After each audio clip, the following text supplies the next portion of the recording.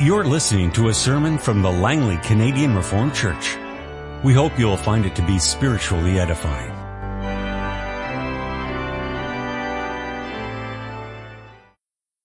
So now go to our scripture reading this morning.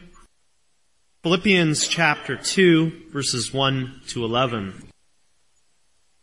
If you have any encouragement from being united with Christ, if any comfort from His love, if any fellowship with the Spirit, if any tenderness and compassion, then make my joy complete by being like-minded, having the same love, being one in spirit and purpose. Do nothing out of selfish ambition or vain conceit, but in humility consider others better than yourselves. Each of you should look not only to your own interests, but also to the interests of others.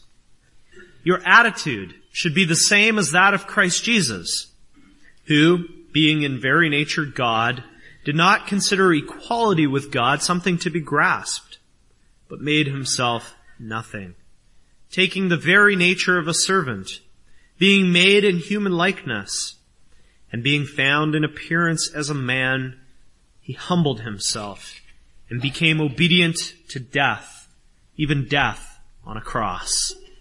Therefore God exalted him to the highest place and gave him the name that is above every name, that at the name of Jesus every knee should bow in heaven and on earth and under the earth, and every tongue confess that Jesus Christ is Lord, to the glory of God the Father.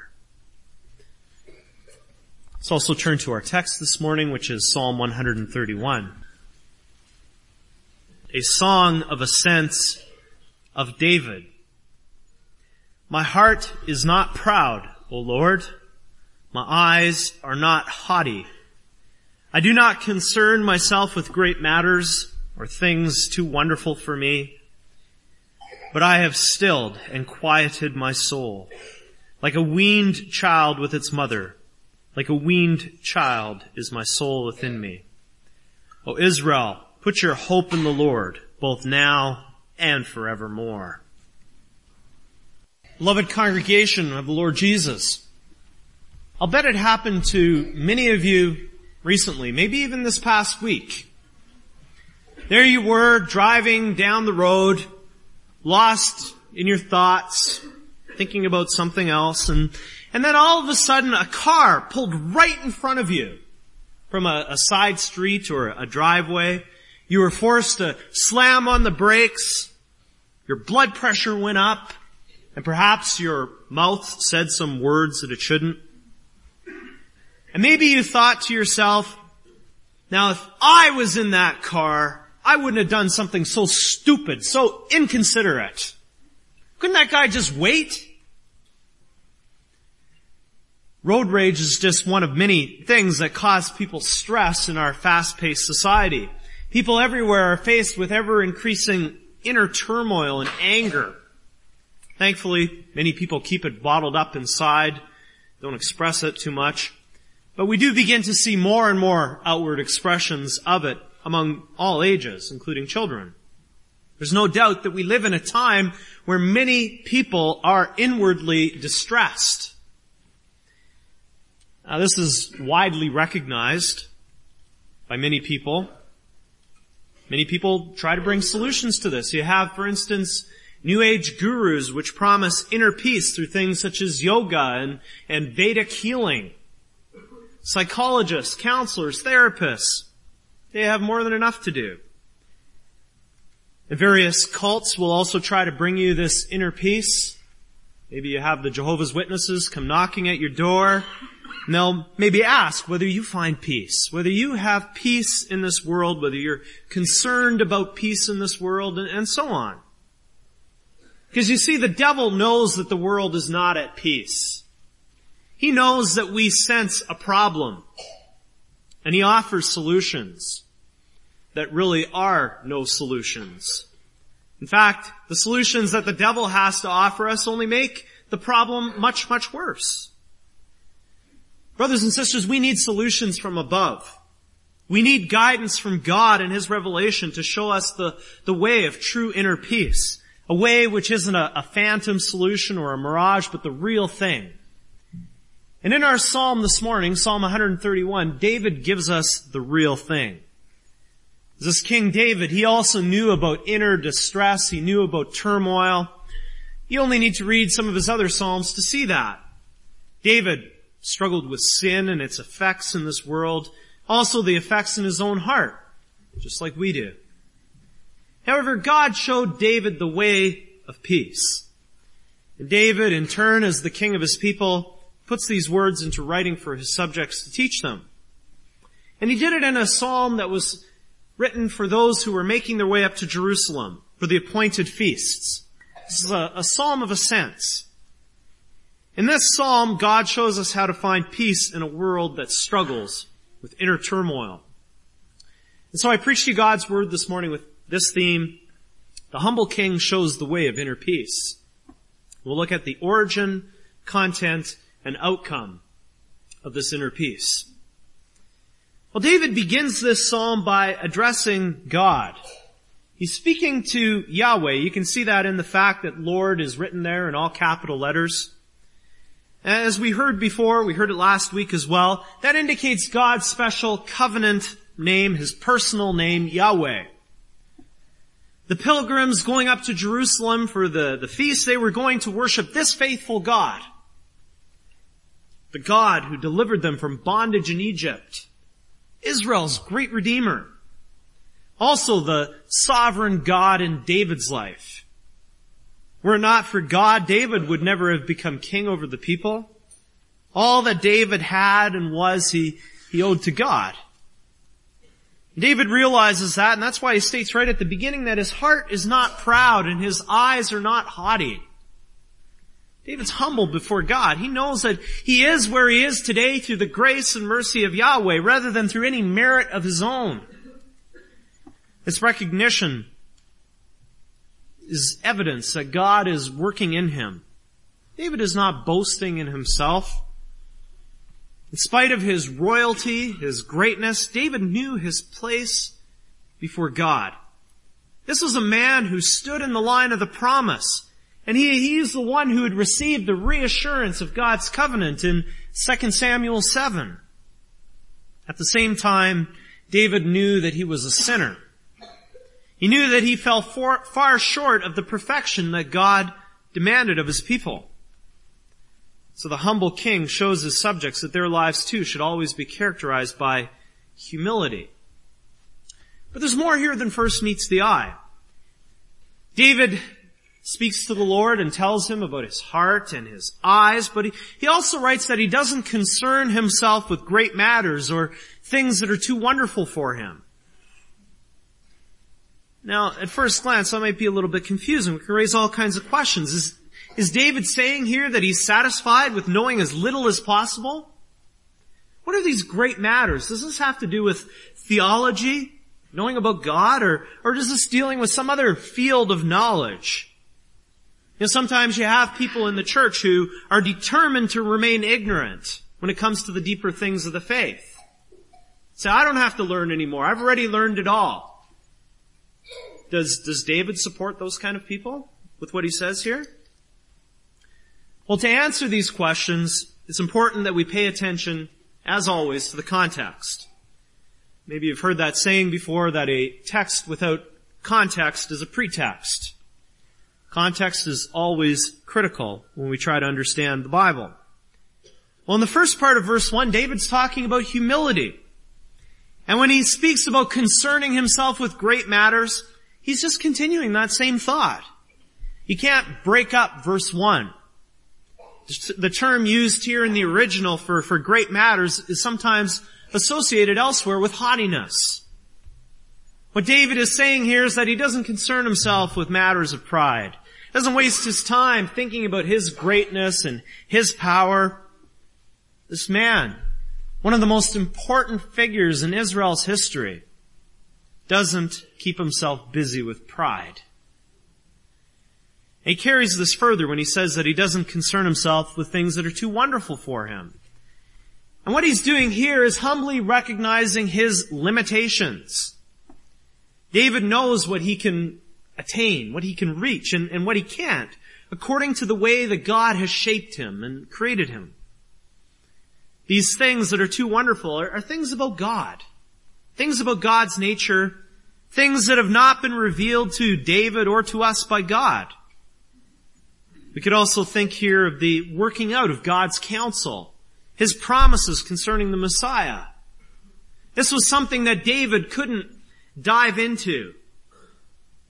He had to come to terms with that fact. No one is able to probe into the mind of God and dissect his thoughts and find out what's there. That's simply beyond us. See, David, with these words, he doesn't arrogantly set himself over God and his work. Also, the working out of God's promises. He realizes that men have limitations placed on them because they are creatures and God is the creator. And it's this humility which is the origin of inner peace. True inner peace. The Holy Spirit shows us that the way of inner peace begins with a humble heart before God. It means recognizing who you are, that you're a sinner not worthy of receiving anything good from God's hand. It also means recognizing that you are a creature, a mere creature, not capable of thoroughly comprehending the Creator and His ways. David knows who he is, and by his example, he's teaching his subjects to look at themselves the same way. Although he was the glorious king of Israel, David still knew that he fell far short of what God expected of him. David was humbled because he was sinful and he knew it. He was humbled because he knew he was a mere creature who couldn't know God in a comprehensive way. But about 1,000 years later came David's greatest son, the Lord Jesus Christ. David foreshadowed him, but he could not be him. The Lord Jesus, like David, was humble, but for much different reasons than his father David, and all the time. He was sinless, and to meet the requirements of the law, he had to be humble. As we read together from Philippians 2, it was also a necessary part of his suffering and his death for us. It says there in Philippians 2 that he humbled himself and became obedient to death, even death on a cross. Christ, our King, was perfectly humble. And that's all to our benefit. Christ's humility brought reconciliation with God for us. It brought true peace between God and man. Also inner peace. Knowing that our sins are forgiven. That we are now justified before the Father. True inner peace originates with humility. And when you reflect on it in light of what the New Testament tells us, true inner peace originates for us with the humility of Christ our King. But there's more to it than that. Of course, Christ the King, He also sends His Spirit into our hearts so that we too will humble ourselves, recognizing our sin. Our calling is to fight against sin and the devil in this life with free and good consciences, and hereafter reign with Christ eternally. We too have been anointed as kings. And Scripture clearly teaches that those who would reign as kings must first humble themselves. We have to humble ourselves before God, regularly confessing our sins. The way we think about ourselves, we ought to think of ourselves as mere creatures who worship a God who is far bigger than we can possibly grasp or imagine. But out of thankfulness for what God has given us in Christ, this humility also extends to our relationships with one another. There is absolutely, categorically, no place for pride in the life of a Christian. And we're often told, or we often hear about people having pride. We're proud of this and we're proud of that. Brothers and sisters, there is no place in the Bible which speaks about pride as being a positive thing. Humility is positive. Thankfulness is positive. But pride, Never is. There is no place for pride in the life of a Christian. And that's a truth that you can take with you in the car after church. That's a truth that you can take with you to work tomorrow, or wherever else you may be going or doing. Humility is the essential and multifaceted origin of inner peace. The Lord Jesus brought inner peace between us and God through His work of humbling Himself. The Holy Spirit works faith in our hearts, which brings this peace of Christ. And He also makes us willing and able to start being humble before Him and before our neighbors. The origin of this inner peace, even though we have a role and a responsibility, is God's work from first to last. And knowing that, we can now begin to consider the content of this inner peace. In verse 2, David says that he's stilled and quieted his soul. It means he hasn't lifted himself up or exalted himself. And here again, you could look back over David's life as we have it described for us in the Bible and find many examples of that.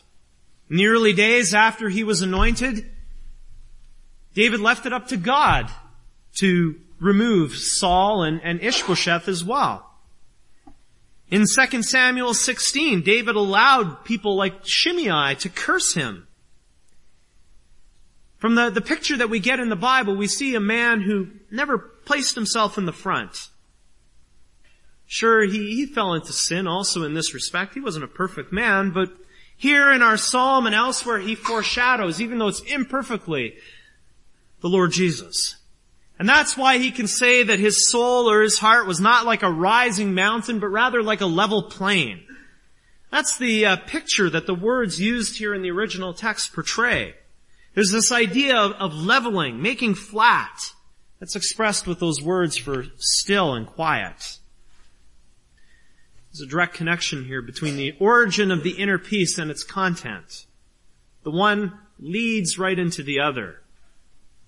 This becomes even more clear when we look closely at the next part of the verse. David says that he has stilled and quieted his soul, and then he comes with a comparison between his soul and a weaned child. Of course, a weaned child is one who's just been taken off a liquid diet, usually breast milk, and is now eating solid food. David says that his soul is just like such a child with his mother. Now, if you think about it for a minute, such a comparison doesn't make a lot of sense. If you were to walk out of the church service right now and go to the nursery and take a look at the children who are weaned, I doubt that you would think about comparing your stilled and quieted soul to those children. Today, no one thinks of peace and quiet in connection with a weaned child. Well, then how then can David make this comparison? Well, there's a great gap between us and David. There's a time gap. There's about 3,000 years. Long time. But there's also a cultural distance. People in the Near East, also today, they've got many different practices in rearing their children than we do. We get children onto solid food as quickly as we can. Usually as soon as they're able. But in the ancient Near East, and in some other places even today, children would often not be weaned until they're 3 years old, sometimes even older. And there's a lot of difference between a 3 or 4-year-old and a 1-year-old. And when this is brought into the picture, then you begin to get an idea of what David is driving at. David is like the weaned child who's say about 3 or 4 years old, getting a little bit older, the one who no longer agitates for food from his mother's breast. He's like a child who can be calm and relaxed sometimes with his mother, knowing that his mother loves him and cares for him and will provide for him. He understands. He's got no need to get all excited. Rather, his soul is calmed and quieted, like that child with his mother. See, there are no 30-foot high waves in David's soul, no soaring mountain peaks lifted by volcanic action. Everything is calm and smooth. And that ties back into verse 1 and forms the heart of this psalm. Verse 1, David talks about humility, and then in this verse he speaks about calm and quiet. God wants to show us that humility, calm and quiet, they belong together, and the one leads into the other. Those who are humble have peace in their souls. They're not constantly agitating, trying to get themselves up higher on life's ladder. They're contented. There's no flurrying, no effort to put themselves in the center. So really, if you want to boil it down to one word, the content of this inner peace is contentedness. A quiet and peaceful state of mind and being. You can be satisfied, happy with where God has placed you. Not constantly striving and pushing for more. Feel no need to push yourself in front of everybody else. When it comes to the things that you've been blessed with, you're happy and thankful. Content. See, this inner peace is being at rest in God. Being secure and comfortable knowing that He is God and you are His child for whom He cares. Just like that child with his mother, when you're with God, walking in humility with Him, faith in Christ, you can know this inner peace which David's talking about, this sublime contentment. And of course, I want to stress that this peace is only possible by the power of the Spirit. Completely by God's grace that we can know this peace. It comes with faith in Christ. Looking to Him for everything. By the power of the Spirit, out of thankfulness for that free grace that we have. We also have to work on the humility which David and Christ both exemplified. That humility which is also expected in our lives, those who are in Christ. Just think of the words of our Lord Jesus in Matthew 18. He commanded us to humble ourselves as little children. See, because God saved us, we do have the beginnings of peace in our hearts. Yet there's still work for us. God still places a responsibility on us to humble ourselves before Him and one another. And that will bring fruit. The fruit of greater peace and contentment. And then we won't be agitating for personal fame and ambition. Rather, as we'll see further in our third point, we'll always be looking to God for contentment rather than ourselves. So now we come to look at the outcome of this inner peace. God wants His people to read this psalm, to sing this psalm, to pray this psalm, and by doing that to see the attitude of their king and follow it. David has shown that he trusts in Yahweh, the God who made His covenant with him and also with the people in general. And so now he turns to the people and he addresses them directly. He says, people, don't look to yourselves. Rather hope in Yahweh now and forevermore. The king doesn't look to himself. He knows that he's a sinner. That's a big part of why he has to be humble. He knows who he is before such a great God, that he's a creature. So should you. There's no reason for pride. There's no reason to look to yourself for anything. In every way, David wants to direct the attention of his people upwards to their God. David's reasoning goes something like this. Since humility before God breeds contentedness, therefore you should hope in Yahweh. Since God is the source of this inner peace, since He gives all the meaning and depth to your contentedness, why would you look to yourself for anything at any time? Always and forever look to God and hope in Him. Now, we should take a closer look at what that means, to hope in the Lord. And when you hope for something, you're waiting for it. You're expecting it.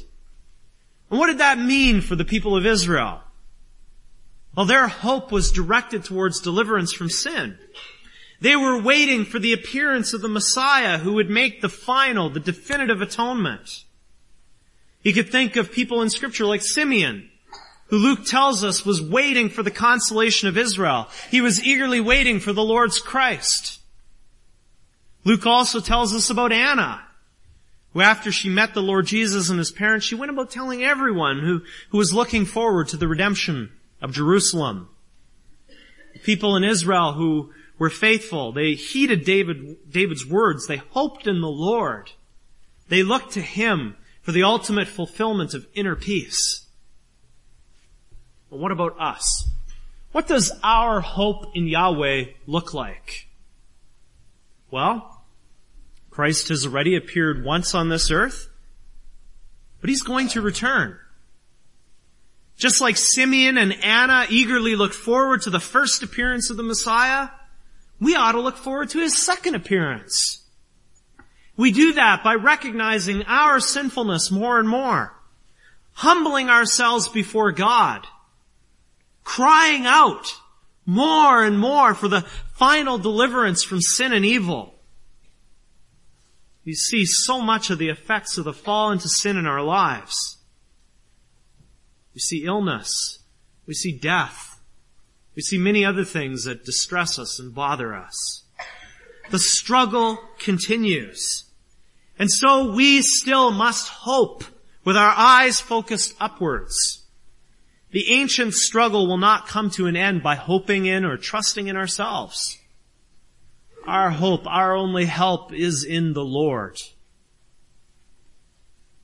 And we noted at the beginning that Psalm 131 is a song of ascents. It would have been sung by the pilgrims who were going on their way to the appointed feasts in Jerusalem. However, this psalm is also a song of ascents for us today. It's a reminder to us that we are pilgrims, drawing nearer to the heavenly Jerusalem. We live in this world. We drive down the streets and we have our cars cut off like everybody else. But we're not of this world. We don't belong here. We have the beginnings of inner peace here in this life, but we know that the ultimate fullness of peace will be in the life to come for those who believe in Christ and live in Him. Pilgrims. That's what we are. As pilgrims, we know the way of inner peace because our humble King has shown it to us. He's led the way, opened it up for us. Inner peace is possible today, but only through the great King, the one who showed us in the greatest possible way what true humility looks like. David could only show it imperfectly, but Christ showed it perfectly in His suffering, His death. Also, what we're going to commemorate this morning with the celebration of the Lord's Supper. Now, He works in us through His Spirit. When we humble ourselves before God, then we are on the way to true inner peace. And we may not know the full measure of that peace yet here in this world, but yet it is ours in principle. And when the great King, the Son of David, returns on the clouds of heaven, true inner peace will be ours in overflowing abundance. Eagerly look forward to that day. And so keep looking to your faithful God. Humble yourself before Him, for He is the true and only source of peace in this world. Spirit says it to us in 1 Peter 5, verse 5. Clothe yourselves with humility toward one another, because God opposes the proud, but gives grace to the humble. Cast all your anxiety on Him, because He cares for you. Amen. This has been a sermon from the Langley Canadian Reformed Church. For more information, please visit us on the web at www.langleycanrc.org.